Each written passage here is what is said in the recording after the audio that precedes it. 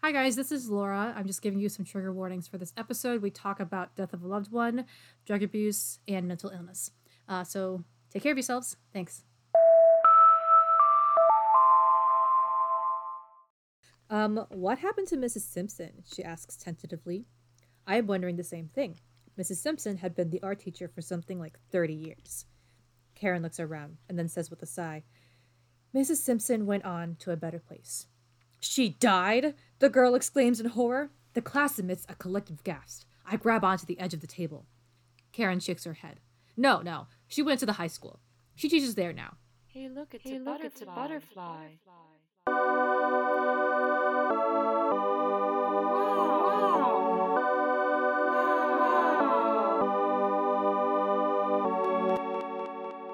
Reading Rainbow. Hey, Laura. Hey, Ellie. Welcome to 2021. Yeah! We've arrived. We've been welcomed into the new year. Honestly, it feels like I've been in 2021 for a billion years. It's over I now. know. The novelty's worn off almost immediately. I know. I was like, this is our, not a big deal, our first episode of the new year, even though it kind of is. Because guess what? This is the beginning of Season 2. Yeah! Oh my gosh, we made it through a whole season, guys. We actually did it. I was about to guess, and I was like, is it Aquarius season? Because it almost is. Aquarius season is almost upon us. Capricorn's almost done. But speaking of that, recently, you know how it's like new year, new me? Whatever. But, I've gotten back into, because I also used to be super into this as a kid, but Enneagrams. Like... Oh, yeah. So... Mm-hmm. Basically, in the past, I always thought I was like a 4 or a 6, a type 4 or 6, which a 4 is an individualist and a 6 is a loyalist. Okay. And then in November, I took it and I got a type 3, which is an achiever, and I was like shook. I was so upset because one of the big things about type 3s is that they're super competitive, and I don't like to think of myself that way. Sorry, listeners. Wow. I don't think I'm, because I think competition is conflict, and I'm pretty conflict averse. But you don't want to fight everybody you see on the street. No, that is so horrible. Like, I don't even like to... No. I don't even like to tell people if they have, like, food in their teeth, which I know everyone is like, that's a dick move. Always tell people if they have food in their teeth. But I'm like, how about I never tell anyone, and we never eat food? What about that? Yeah. I don't want to be around you when we eat food. How about that? Yeah, I think it's interesting, even if you don't agree with it, to like examine why, because it's just fun. I think I was either type 6 or type 9. 9 is a peacemaker. Yes. I took it. Wait, okay, is type 6, sorry, I'm ruining your flow. It's fine. Go ahead. But are you gonna confront me about it? No. No, I'll never. Never. Is type 6 the one that's like hyper vigilant and stuff? Whatever that is, it's me. I think type 6s tend to be anxious, which, I mean, okay, all the types are anxious, so, like, that's not really fair to say, but so I took it again, like, this weekend, and I got type 5, the investigator, or the thinker, and I was like, oh my gosh, I've never gotten this one before, but the more I read about it, the more I was like, this totally is me, and I was I do think of you as very inquisitive. Thank you. But that's not the point, and, like, it sounds dumb, and maybe it's because of everything that's happened in the last year, or just because it's a new year, or what, but it was very validating for me to read type 5 and be like, oh my gosh, I identify with all these. Not all of them, obviously, but like a large majority, and I was shook, and I still am, and I haven't shut up about it. Like, I've talked to all my coworkers about it. I was like, Jeff, I have to tell you, I'm a type 5, and I don't care who knows it. And then he was like, awesome. I don't give a shit. But I am started taking, it's not a really personality test, it's like a chakra test. And this is not really like, really real in terms of how chakras work. But basically you take this test and it tells you how your chakras are now, if like each one is underactive, overactive, or like balanced. So like if I'm feeling really anxious, I know my root chakra is underactive. And honestly, it's always underactive. It's the source of all my problems. But it's just a really nice little metric for me to be like, well, I'm feeling off. Where am I feeling off? Oh, it's my throat chakra. Oh. Wow. Yeah, to have like a center or like a place to like balance yourself in, or you'd be like... Yeah, like have a robot tell me what's wrong. Yeah, finally. That's always nice. That's just been my... Self-reflection. MO. Yeah, lots of self-reflection. See, that's the theme of the winter solstice. Self-reflection, connection with self. Is it really? Wow. Wait, did you ever take the Enneagram and you said you're a type 6? Yeah, like we were talking. I didn't take the test. Actually, send it to me. Yeah, that doesn't freaking count. Then you need to take the test, B. Okay. I'm gonna take this live. Oh, no. It's like, it's 14 pages of 9 questions each, so. Oh my gosh. Conflicted between trust and distrust. That's what it says that the type 6. See, and that's the problem with the root chakra. Listen, this was part of my whole journey this summer. It was like the Enneagram test plus like learning about chakras. I realized that the source of all my anxiety is my root chakra. It's my butt chakra. My butt. Mm-hmm. Okay. Okay. Welcome to Reading Rainbow, the podcast where we... Oh my gosh, yeah, I totally forgot we just jumped in there. We didn't even introduce... My bad. All right, yes, go ahead. Welcome to season 2 of Reading Rainbow, the podcast where we read books that we had to read in middle school or high school, or maybe we didn't have to, but other people did. And we talk about why they're interesting, or why they're funny, or, you know, anything else that we want to talk about. Maybe why they suck. Just kidding. Well, sometimes. Yeah. Maybe why we don't like them, yeah. Anything else under the sun is fair game, too. Yeah, because it's our podcast and not yours. Mm-hmm. And my name is Laura. And my name is Elora. Ha! Isn't that crispy, guys? Well, I mean, nothing's changed. That's always been our names. Well, listen, what if there's new people? Don't you want to welcome them into 2021 with us? Yeah, but yes, I do. You're right. Okay, wait, I want to go back. Okay, so remember when I said it's our podcast and not yours? I just want to cite myself because I don't want to get, I could still get sued. But I didn't come up with that one on my own. I watched this YouTube channel between drag queens Trixie Mattel and Katya, and they always open it up and they're like, oh, because it's our show and not yours. So I just want to let you know that I stole that. Okay, moving on. Thanks. Well, let's just go right into, because we kind of already did the intro thing, and I just dropped the ball in introducing us at all. Rhymes. Well, you know. But, so for this, the first book of season 2, we read A Mango-Shaped Space by Wendy Mass. Woohoo. Well, yeah, this book has been nominated for a few awards. It was nominated for the Audie Award in 2007 and 2008 for the audiobook, but it was snubbed both times, so that's kind of sad. Voya, the magazine called Voice of Youth Advocates, said that teens will probably not pick it up without any coaxing, but they did put it on their top shelf list of 2003. So a little controversial, I guess. I mean, we'll get into this later, but I don't think that's true. I think a kid would read this. I found it engaging. I read it as a kid, so... Yeah. Oh, you did? You read this in school? Because I didn't. Surprise. I did. It's okay. I didn't read this one, but I have read a different book by Wendy Mask. Mask? No. Oh my god. Wendy Mask? No. Just Wendy Mass. And it was Every Soul a Star.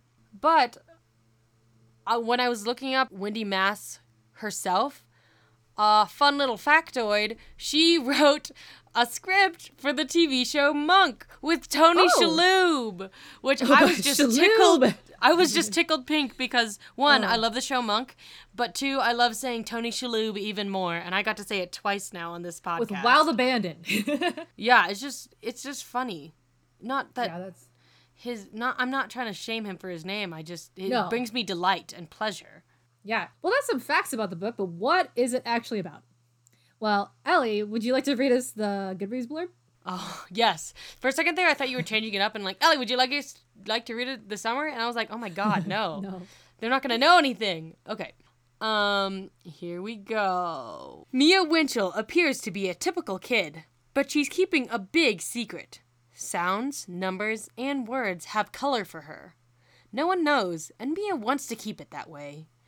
But when trouble at school finally forces Mia to reveal her secret, she must learn to accept herself and embrace her ability, called synesthesia, a mingling of the senses. Boom. The end.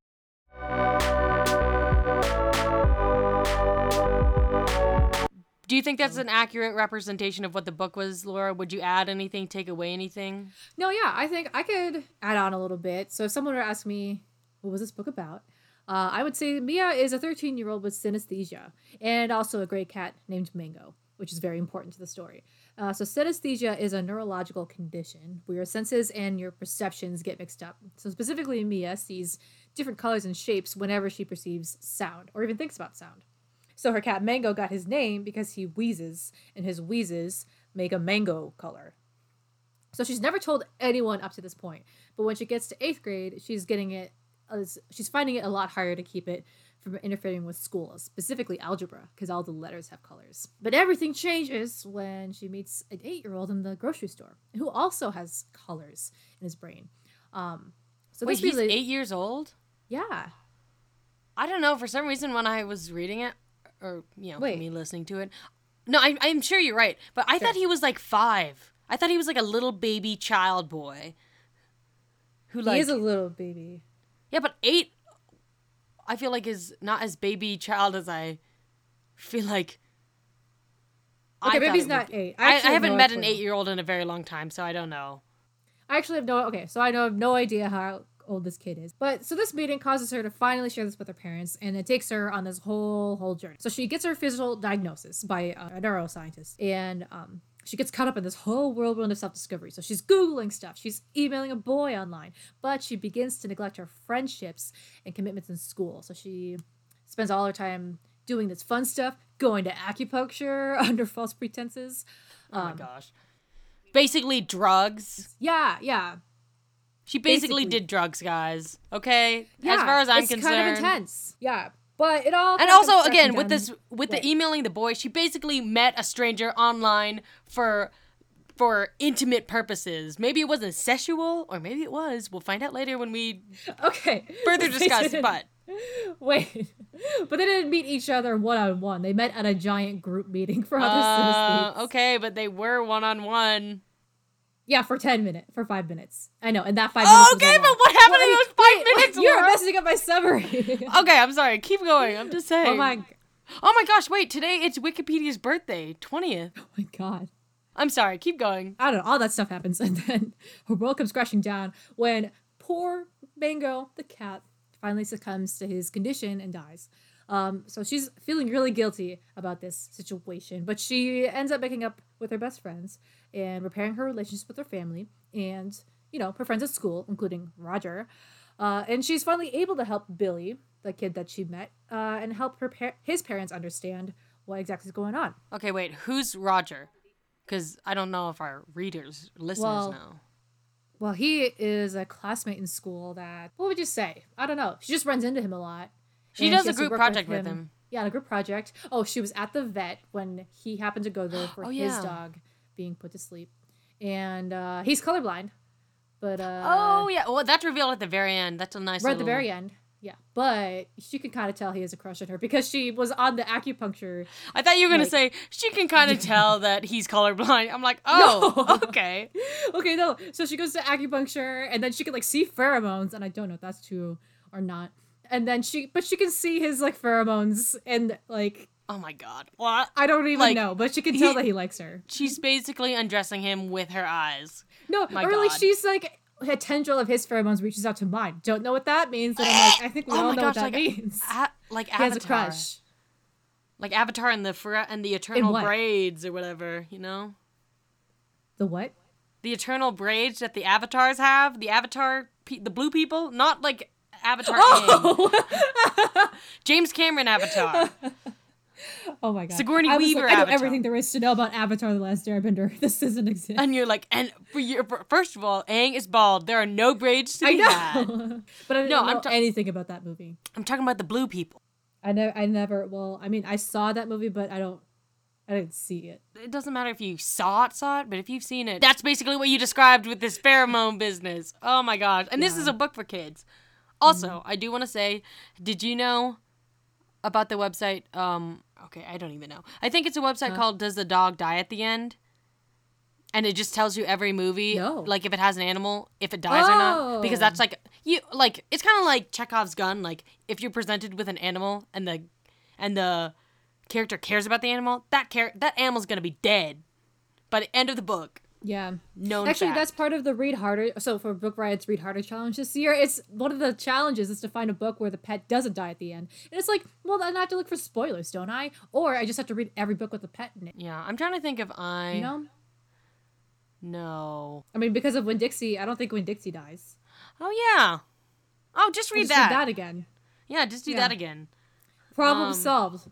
Or maybe find one where, like, the dog or any animal, I don't mean to be doggist or anything, the animal, the pet, kills the owner. You know? Because then sure role that... reversal. Yeah, reverse the roles, people. Or, like... Yeah. Anyways, I forgot that Rogers had a dog that died. Yeah. And that's why they first met in the first place. Page 10 of the book. Okay, well, you know what? You know what I was caught up? Okay, we're going right into unanswered questions. Great segue, me.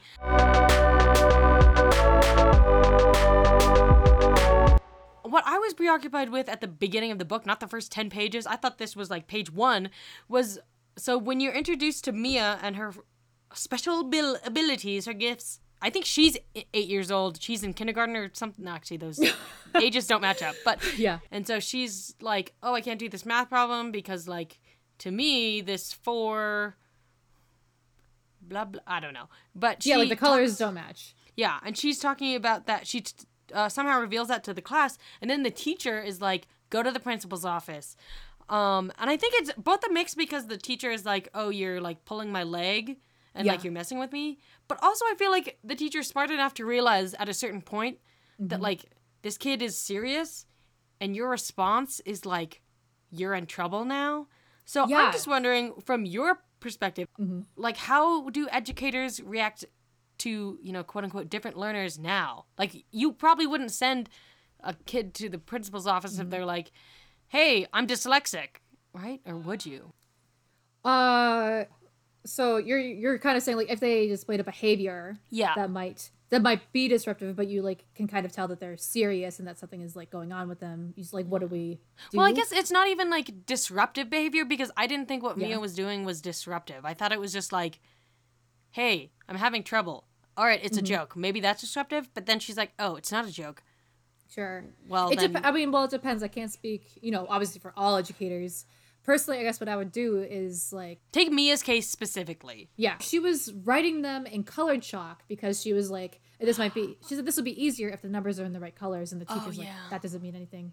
I guess, I mean, I would be like, sure, go ahead. But I would say, like, but we need to, like, as long as you keep working. Like, if you start drawing other things, then we have to go back to the other colors. And I think it's not even like, oh, she got sent to the principal's office, because obviously, like, maybe you'll send someone to the principal's office just because you're like, all right, we need to have this conversation, like, in a more private area. But it sounded like to me when I was reading it that the teacher was, like, punishing her and sending her to the principal's office because she was bad. And then I was just like, that's not cool. And they made her, like, apologize to, like, for wasting everybody's time. Yeah, I'm like, oh my gosh. And I was like, oh my gosh. Yeah, but I mean, I have not worked with, like, little kids too much, so I don't really know what I would do. I mean, I would not send them to the principal's office. I might be like, no, like, we need to like save those colors, or like we need you to like stick with the other ones, like, because like nobody else gets to use the other colors, so like you have to use that one too. Yeah. But I don't know if I would. I mean, like, obviously now that, like, I've read this book and I know what it is, like, I might connect the dots. But if I was that teacher and I had no idea what synesthesia was, didn't know it's a possibility, I understand her being like, no, this child is, like, just doing this to do this, you know, like, not putting that thought behind it. Yeah, and it's not a failing of the teacher, but I don't agree with her response. Yeah. But also when we're talking about responses to Mia's condition, or, you know, with Mia's synesthesia, we have, like, the mom who's like, oh yeah, we're gonna fix you and it'll be okay and I'm so sorry, like, we're gonna cure you, like. Yeah, and the conversation that happens between the mom and the dad, and it's like, who did this to you? Like, obviously it was your mom because she did drugs, and you're like, oh, come on, guys. Or even, like, later on when they've diagnosed it and, like, Mia is you know, in the middle of her self-discovery stuff, like, she overhears her parents saying, like, but her grades aren't better yet, like, she's, like, failing these things and all these things. And it's like, why are you equating her well-being with her grades? Like, she's happier. Like, she knows what's going on and she can talk about this with you guys. Yeah. Like, also, like, you know, that just kind of reinforces this, like, idea with mental health and with the learning disabilities, or, like, different conditions that, like, you, like, are only okay if you get back to normal, or back to the baseline of, like, what is normal and, like, the standard for everybody. And that's just, like, ridiculous because it's not flexible, it's not practical, and, you know, I'm anxious, and that's kind of gonna always be true. And so like my baseline for normal just kind of won't always be what everybody else's is. And I'm forgiving myself and I'm loving myself. Yeah, exactly. And I'm like, if other people view their mental health differently, like that's okay. That's just how I've personally see it. I have a question. Mm-hmm. So she's, emailing this other boy, Adam, a lot because they find each other on this synesthesia website. And the mom is like, well, the doctor wouldn't have given you the website if he thought it was unsafe. It's like, no, well, you should have a little bit more supervision than that. But anyway, so she's emailing this other kid and they're talking about the synesthesia. But my question is, why are his emails in all capital letters? Because I think it's a formatting choice, but it just seems like he's screaming at you. See, I never got that in the listening version. Oh, yeah. It was all lowercase. Heh, get it? Well, did they shout in the podcast? I mean, the audiobook? No, he was like pretty, like a kid voice. It was like, hey, my name's, what is his name? Adam. Andy? Adam. My name's Adam. One of the things I was wondering also at the beginning of the book was when they were introducing the family, at first I thought that all of the family was also had like quote unquote quirks or like, I wasn't sure if like all the family had neurological conditions or something, only because like you get introduced to the dad and they're just like, yeah, the dad's really quirky and he has a helicopter and he likes to blah blah blah, and I'm just like, okay. And then they're like, yeah, and the brother Zach is super superstitious, and then the sister's like Beth changes her hair every day of the week or something, and I was like, oh my gosh, is that me? And then like I read a little more and I was like, okay, no, they just have personalities. Yeah, they just have a whole personality. Who'd have thought? Yeah. Yeah, I thought that the characterizations were really interesting because, like, Beth, the older sister, I mean, she's, like, a typical older sister, but she also, like, in the course of the story, she gets into yoga and, like, paganism, basically. Yeah, paganism. What else? Veganism. She's into vegetarian or veganism. Oh, yeah, because she's just like, we can't kill the turkey. We have to kill this chicken. Yeah, we can't have a turkey this year. We have tofurkey. But you know what I heard? I heard on the reels, in real life, my real life, this Thanksgiving season, a lot of people were doing Thanksgiving chicken instead of turkey. Because honestly, is turkey that good? And like, for all the hassle you have to get... I mean, it's good, but it's like, I don't know, like, when I grow up Sure. and I have to celebrate... Well, I don't have to. First of all, I don't have to celebrate Thanksgiving or observe it at all. But, like, if I'm ever having that kind of meal, I don't think I'm going to go through all that work just to make a frickin' turkey. Yeah, like, and that's only really helpful if you have 20 people in your house. Yeah, and then you just have, like, frickin' frickin' turkey sandwiches for the next month. Yeah. So, I'm a big fan of ham, Oh, I love ham. Ham's so good. Oh, I would love leftover ham. We made turkey bone broth with our leftover turkey this year. Actually, that sounds pretty good. That's a great soup. And last time we were talking about soup, now we're talking about meats. I had another question about this family, though. Okay, so Mia's mom, she makes all of these, like, last-minute mandatory family plans. And I'm like, what is up with that? Like, Mia gets home and there's, like, a note on the fridge saying, like, we gotta go to the elementary school to volunteer tonight. Like, no exceptions, everybody's going. And I'm like, what if they wanted to do something else? Like, I don't know, maybe me and my sister are spoiled, but, like, that would not fly with us. Well, I think it's interesting just because, like, this is just something I've observed as my sister Sophia grows up. Because, when I was growing up, I wasn't aware of it and, like, all these dynamics and everything. But, like, in the early stages of life, you are in charge of your child's schedule and you control everything. And then at a certain point, the child controls things. So, Beth is able to say, like, actually, questions asked, I have a project and I can't do it. So she gets to get out of it. But, like, Mia at age 13, I guess, isn't at that point yet where, like, we're transitioning between, like, I have my own plans and I have a schedule. And, in fact, you need to coordinate with me to make sure it doesn't mess up my plans. I don't know. Thing that I wanted to talk about. Oh, okay. They mentioned Lord of the Flies. So it really comes full circle. Yeah. From season 1. Yeah, we were talking about it. So technically, Lord of the Flies was our second book and not our first. Otherwise, that would have been too perfect. But from what I gathered, because they mentioned Mia has to read Lord of the Flies for school. And her takeaway was, wow, my friends are a lot nicer than these savage boys on this island who are freaking killing each other. So I think that's a great takeaway, Mia. Great job. Yeah, good one. Okay, well, also call back to one of our other episodes.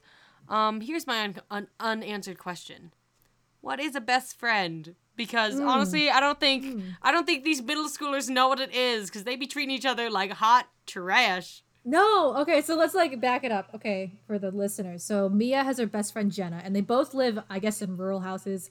They run around the countryside together all the time. Okay, so when Mia starts to realize that like her synesthesia is a real thing, she tells Jenna first, like she's the first friend she tells, and Jenna starts crying and says like, I can't believe you kept this from me. Like you're not a real best friend. If you kept this for me, and like how could you? And so she gets really angry at her. And then Mia goes away and other plot stuff happens. But when they see each other next, Mia's like, well, sorry for keeping it from you. And Jenna was like, okay. But Mia's like, but I also think you should apologize. And Jenna's like, for what? Like and then Jenna reveals that she's told, well, just one person, but essentially she's let the whole school know that Mia has had synesthesia before Mia was ready. Well, no, here's the thing though. Right? So yeah, Mia's like, oh, I think you should also apologize. And Jenna's like, why? And then Mia is a vulnerable human being and says, I was really struggling and I needed you. Yeah. And I know that you were hurt, but like I need you to be there for me, and you weren't. And then Jenna says, well, what kind of apology is this? And I'm like, Jenna, you dummy. Oh my God. Don't you understand? Yeah. Like, don't you understand you're a mean little girl who like doesn't deserve friends? This is kind of going into takeaways and judgments, but this is, I mean, it's the thing about this age is that you think everything is about you. And like, listen, I say that like with compassion. It's okay to think that like at this age, but also in general. I mean, well that's just the Leo in you talking. Yeah, it is. Okay. Well, listen, I can talk about that later. But like when you're that age, you think everything that goes right is about you. Everything that goes wrong is about you. Like, I think that's just pretty common. I mean, yeah, no, I think to say every kid is like that. I just think it's super common when you're preteen, teen. You know? I would have to agree. But all I'm saying is the reason I called it a callback is because, you know, like episode 11, when we were reading The Absolutely True Diary of a Part-Time Indian, Arnold and whatever that person's name is, I forget, Billy or... Rowdy, yes. Why I'm here. Rowdy are also best friends, but they, like, sometimes treat each other pretty shit. But, like, between Jenna and Mia, Jenna has this party, and Mia's like, oh, okay, I'll go. But, of course, the night of the party, Mango dies, and she's so distraught, and she's like, you know, I'm obviously not going. I don't have a problem with that. You know, Mia's the reader. Yeah. I'm like, okay, sure. Yeah, don't go. And then Jenna calls and is like, hey, what the hell, dude? Why aren't you at my party? Also, I understand that. She doesn't have any context. She doesn't know what's going on. Like, so she's a little self-absorbed about her party. Sure. But then... Also, at this point, Mia's supposed to be at a synesthesia person meeting. Yeah. So that's where Jenna thinks she is. Yeah. And so then Jenna's like, oh, you're not coming because you're hanging out with your other specialer friends and like blah, blah, blah, and gets really angry. But then Mia doesn't say anything, and not that Mia owes Jenna like every explanation. She doesn't have to reveal that information, but I am kind of like, well, you had the opportunity to like communicate clearly what was going on, and then you chose not to. So that like, so both of these girls are at fault at different times, but I am just like, yeah, I don't know, crusty kids. Yeah, I think, and like I said, I think it's an age thing like that. It was realistic. Believable. Yes, okay, maybe that's it. I mean, so Jenna has stuff going on too, like, because her mom died, and her father started dating this other woman, which is a part of my unanswered question. And then, like, so then this thing with her best friend comes up, and she doesn't feel like her best friend is telling her things, is like cutting her out of her life. And her best friend is on this like cool new adventure to learn all these things about herself where Jenna can't go. So I can see, you know, like her insecurity is very believable and like very valid. I still think, I mean, you know, like just because friends fight, it doesn't mean that they're necessarily wrong. I mean, of course, like, you know, like we just said, they are both in the wrong in different ways, but like friends fight is what I'm trying to say. Yeah. I guess. I'm done judging these 13-year-olds on how... These fictional 13-year-olds. Yeah, these fictional 13-year-olds and how good of human beings they are to each other. So we're done with that. When we were discussing this earlier, I was like, this is actually why I'm not friends with middle schoolers, so actually this is fine. Yeah, that's the reason The fact that we don't swim in the same circles and probably are not experiencing the same life experiences, but also because 13-year-olds and middle school kids are crusty. I had a question. So yeah, Jenna's dad is dating this woman called Rebecca, and like the situations they describe where they meet Rebecca, like it's very normal things. Like Rebecca's like, "Hi, how are you?" Or she's like, "Oh, Jenna, I can braid your hair for the party." And Jenna's like, "Oh, this woman's the worst. Like, why doesn't she understand that like we don't like her and all these things?" And then at the end, like they're talking about her, and Mia's like, "Where's Rebecca? Did she do your hair?" And Jenna's like, "Oh, she's not around anymore. My dad dumped her." And that's it. That's the end of the story of Rebecca.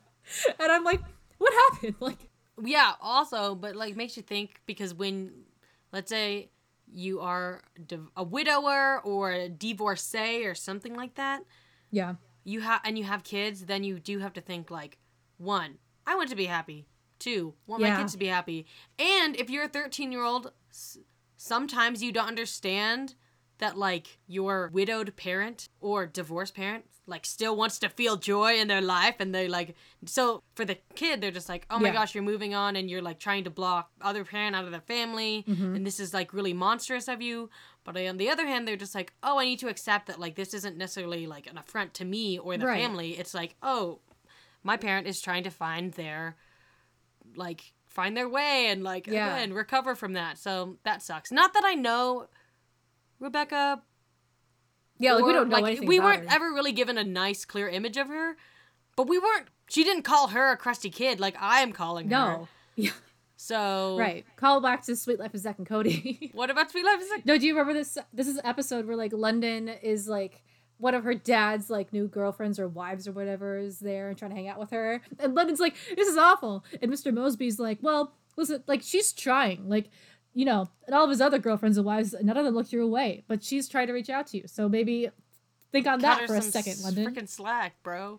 Not that she's not full of flaws and everything, but you know, give her a chance. I also want to point out, we're saying this because we're like, as readers, we're looking through the implied author is Mia, the 13-year-old, and so we're given her limited perspective on the matter, but even her limited perspective doesn't seem that evil. You know? No. And so, like, that's what we're saying. We're like... Oh, yeah, like, even Mia says it, well, like, Jenna's like, you'll never get what Rebecca did today. And Mia says, what? Did she say something nice to you? And she's like, yes! Can you believe it? Like, totally blows past it. Well, my last question is, when Mia goes to this synesthesia's meetup thing, she's like with a bunch of other people. Apparently they're all adults, and her and Adam are the only kids. Whatever. They're all talking about how synesthesia has like impacted their lives, and one of the things is they all talk about numbers and how they all have personalities and or colors or something. Like 2 is shy, but 8 is a real piece of shit or something like that. And all these kids have like, all these adults have different opinions. So my question is, with Enneagrams, you have these number types. So are there any numbers that specifically have a personality for you? Well, I think that, so 4, I mean, is like the number of death in like the Chinese language. So kind of stay away from that. Wait, so you think 4 is just like dark emo boy, like an edgelord? Or? Yeah. Like, stay away. 3 is a really strong number, I gotta say. But that's the mathematician in That's me. a good perspective. Of course, and then 7 is really bad. You know why? I mean, I feel like I do, but why, Laura? Because 7, 8, 9, it's a cannibal. Come on. I knew you were gonna say that. Yeah. Like, someone had to. Well, here's what I think. I think that 6 and 9 are lovers. You know why, Laura? Booyah, because 69. Woo! Oh boy. So take that joke. For real though. Yes. I always like 6, but it's also the devil's number, so that's a little conflicting. True. You know, I just like the multiples of 3 better than any others. But overall, my favorite number is 64. Nice. That is a good one too. I like that because it's 8 squared. It's 4 to the 3rd. It's 2 to the 6th or whatever. Huh. Weird. Okay. Quirky. Wait, I do have a quick unanswered question I just thought of. Oh my gosh, go ahead. So, like, Samia starts to figure out that, like, with algebra, she can, like, cheat by she can like memorize formulas by writing the colors down on her leg because like that's how she uses it to memorize like dates and stuff. So what do you think of that? You think that's cheating? I think it is cheating. And here's why I think it's cheating. It's like very stipulative, but because she had to write it down on her legs, that's why I think it's cheating. If she was able to just be like, okay, when I think of the color blue, I'll just think of this formula or something like she does with history dates and stuff, then I would have been like, oh, no, that's just working smarter, not harder, or whatever. But also kind of not, because like if you're still learning the stuff and you're just choosing to associate it with something else, then I don't, that's like not cheating. That's a mnemonic device. Right. I think, I would agree. I think that, it's not like unfair for her to have the colors associated, but I do think, you can't write it on your leg. Like, yeah. Because like, listen, if you can't just have it out in front of you with the teacher looking at you, then like, I don't you still have to memorize the colors. Which begs the question, like, I mean, if she did that for history, why didn't she just do that for, like, why don't she just remembers the colors from the get-go? But anyway. Have you ever cheated on a test? I have. Not on the test, no. Oh. Neither have I. Oh my god. Maybe in first grade on, like, a spelling test. Okay, that counts, though, because I cheated in second grade on a spelling test. Okay, a spelling test. And then later in middle school on a math test. Oh, neither. Oh, okay. I didn't either. You're getting up into post-primary. But you know what? It was fine. I cheated on a math test, and I'm no math major, so I'm allowed to do that shit. Like, no one cares. Okay. Yeah. You know, like, if I'm doing surgery on someone and I cheat, like, no one cares because I'm not actually a doctor. You know? Yeah. You follow my logic? Sure that's exactly. Yeah. No one would care. Great. Let's go straight into intended takeaways and judgments because I have one right on the tip of my tongue. And you assume I don't. Well, let's hear it. Well, I'm going first. Okay, here's what it is.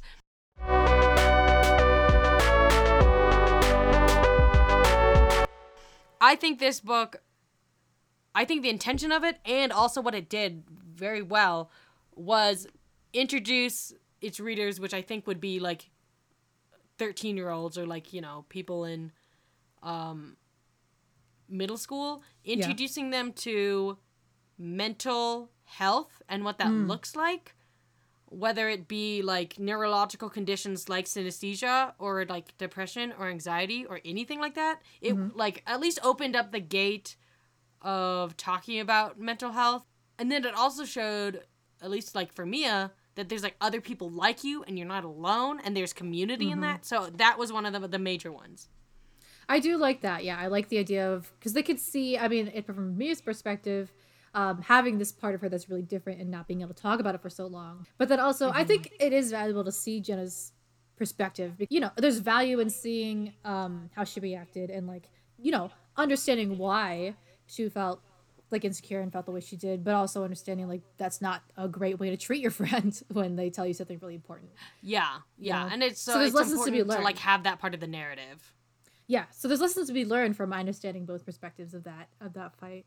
I liked that, kind of going off of that there's this message that it's good to have a community of people who are like you, but it's also still good to have a community of people not like you. Like those are both valuable, but they also don't cancel each other out. Because I think it was Adam who was like, oh, other people don't understand us and they're not as cool.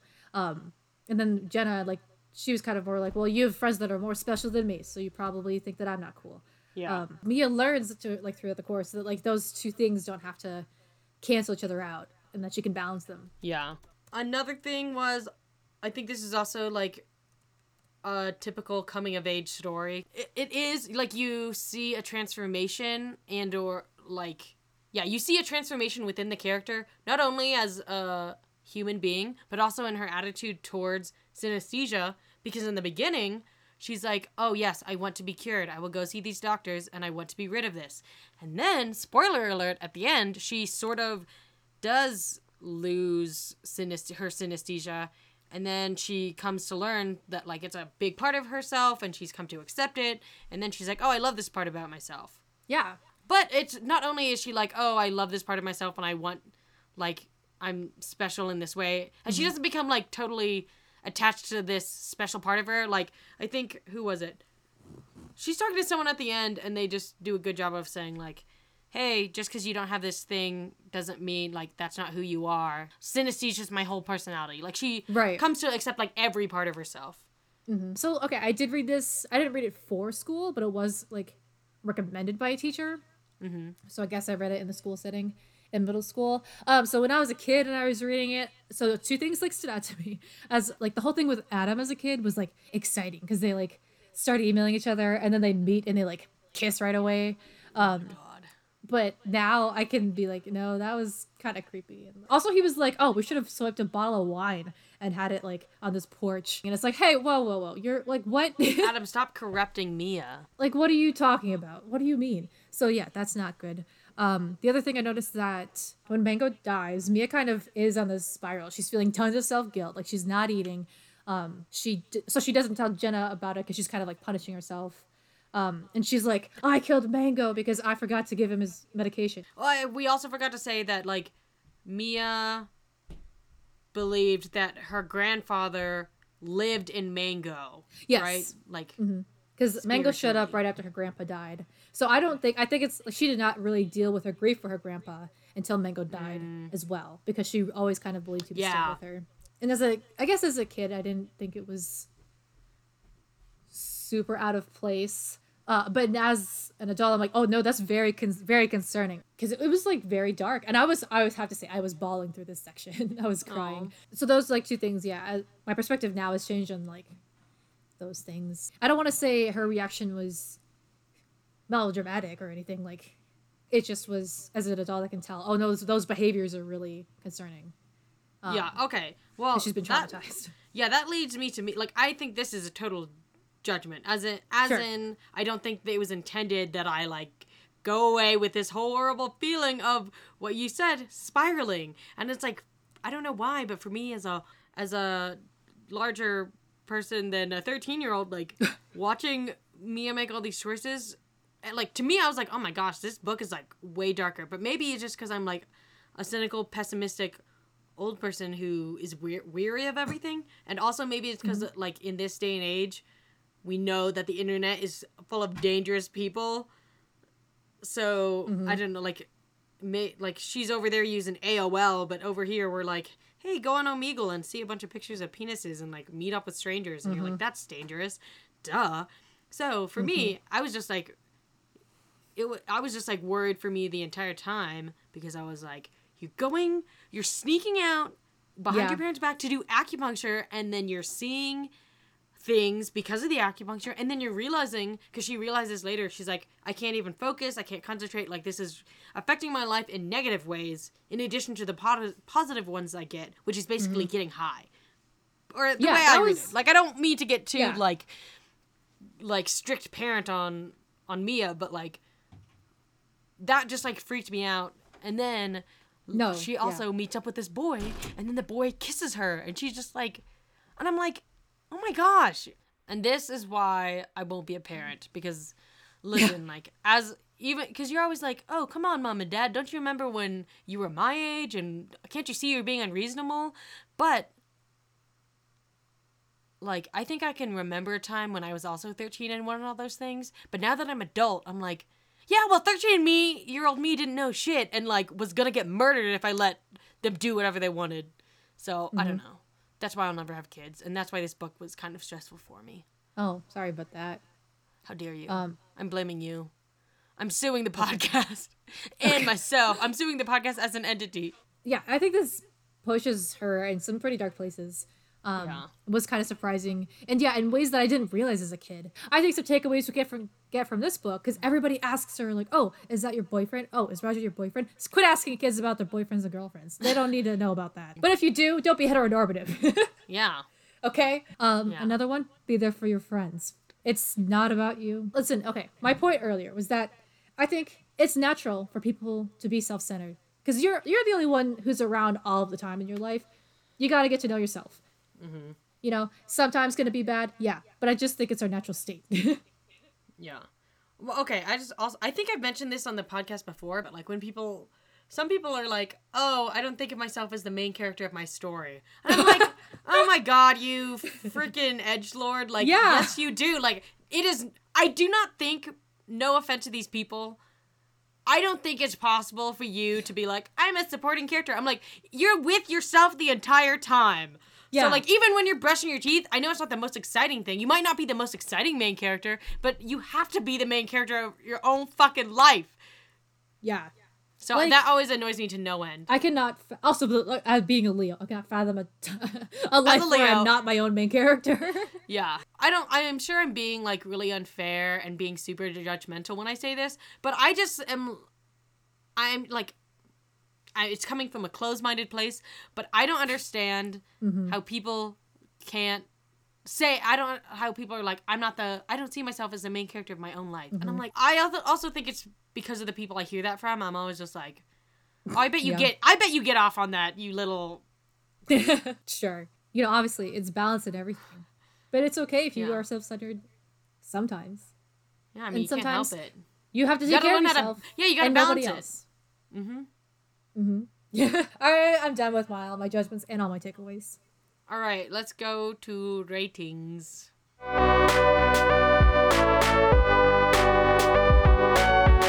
I give this one a 9 out of 10. I give this one, I said 6 out of 10. I'm changing it right now to 7 out of 10. Okay. So, because it was pretty good. And even though it was darker than I was expecting, I still enjoyed it, even though I was freaked out the entire time.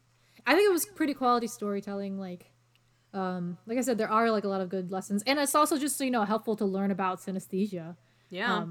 Normalize this. Yeah. Yes. Like, and that's why I said it did a good job about talking about differences in mental health or neurological conditions. Yes. It showed how there can be this stigma around it, but then it, like, kind of debunked all those myths.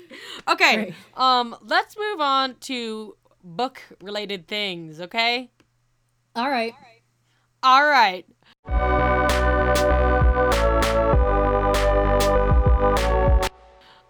Recommendations. Do you have one ready to go? Oh, yeah. Okay, I recommend, based on this book, I recommend The Wild Girls by Pat Murphy, and I have not read this since I was, like, 12, so I don't remember, like, details. I just know it's about two girls being friends. They go to, like, a writer's workshop, and they write things that are not, like, I don't know, conventional, but I thought it was good as a kid. Yeah. So. Well, my recommendation is also one that I listened to it, and I don't quite remember exactly. Ooh, we're doing great. Yeah, but my excuse is that's just me, and y'all know who I am. So I listened to this one, I think, in, like, 2018 when I was in Thailand. It is called Running with Scissors by Augustus Burroughs, but I'm probably mispronouncing that name. But it's about this kid who goes to live with their mother's psychiatrist and his family, and the house is just, like, full of chaos and trauma, it seems like. And all the family members have, like, different mental disabilities or different mental illnesses. So I wouldn't say that this one is, like, I guess, I don't think this is what the 13-year-old kid should read. Oh, sure. But it was a really interesting memoir, and it does talk about mental illness in a different way. And it's also, like, based off of a true story, which I think is also just super mind-blowing when you read it. So.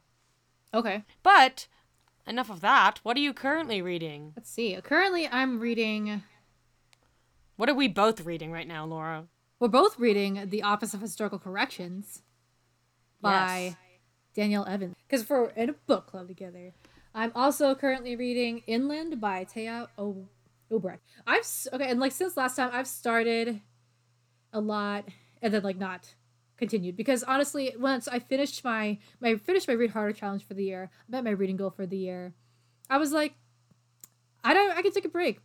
I don't need to. I don't have to read ever again. Right, like, I don't need to read right now. So I've only finished 3 books, one of which was a reread. So I reread Anxious People by Frederick Bachman for our book club. I also read, for the first time, another book by Frederick Bachman called And Every Morning the Way Home Gets Longer and Longer. That was a novella. And I also read The Pauper Prince and the Eucalyptus Gin by Usman T. Malik on Tor.com. Another novella. So That's where I'm at. Nice. Well, I'm also reading that one that you just talked about. I'm reading White Fragility, which is the book that you lent me. Ooh, so I started reading that. And I'm reading Sister Outsider by Audre Lorde. But since last time, I am excited to say that I finally finished Loving Day by Matt Johnson. Didn't finish it, I know, right? Didn't finish it before the end of 2020, but that doesn't matter because it's over now. And I read it, and the ending really surprised me. So if anyone ever wants to read it, don't get too comfortable because the ending will just really attack you in a good way. I also listened to Dad is Fat by Jim Gaffigan, which is a celebrity memoir, and A Very Punchable Face by Colin Jost.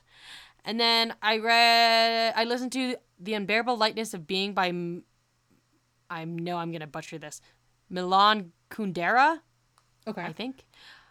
And Gingerbread by Helen Oyeyemi. And then, no, I'm done now. So that was it.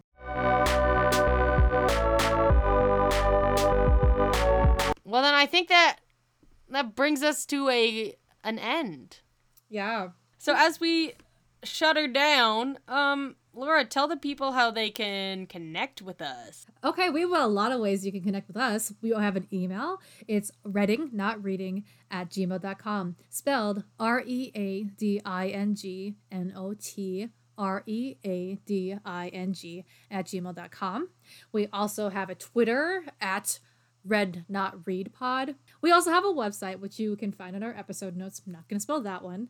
And we also have a bookshop, which you can also find in our episode notes. If you buy books through bookshop.org with our affiliate link, we will get commissions that will support the podcast. But Bookshop is also just a really cool website where you can, they're not paying me. I don't have to give them an ad. Yeah. Fuck you, Bookshop. I don't need to give them just advertisement. Yeah, you're right. Hang on. Hold on. I'm not giving them a single more paid. I don't need to of this give them lip service. Yeah. Yeah. Check out our links. Yeah, do it. Perfect. I also want to say, I think after a whole year, a whole season of spelling out our name, my mom has finally caught on, and she stops calling it Reading Rainbow. She actually does call it Reading Rainbow, finally. Oh, thank you. So it's working, with repetition. You know what they say, if you're insane, you do the same thing over and over again and expect a different result. Yeah. So that's us. We're insane. That's what they say. Until next month, we will be reading Fahrenheit 451 by Ray Bradbury, and we have a special little surprise. So to find out, we won't tell you. You gotta stick with us for episode 2, season 2. Mm-hmm. Yeah. Bye. Bye.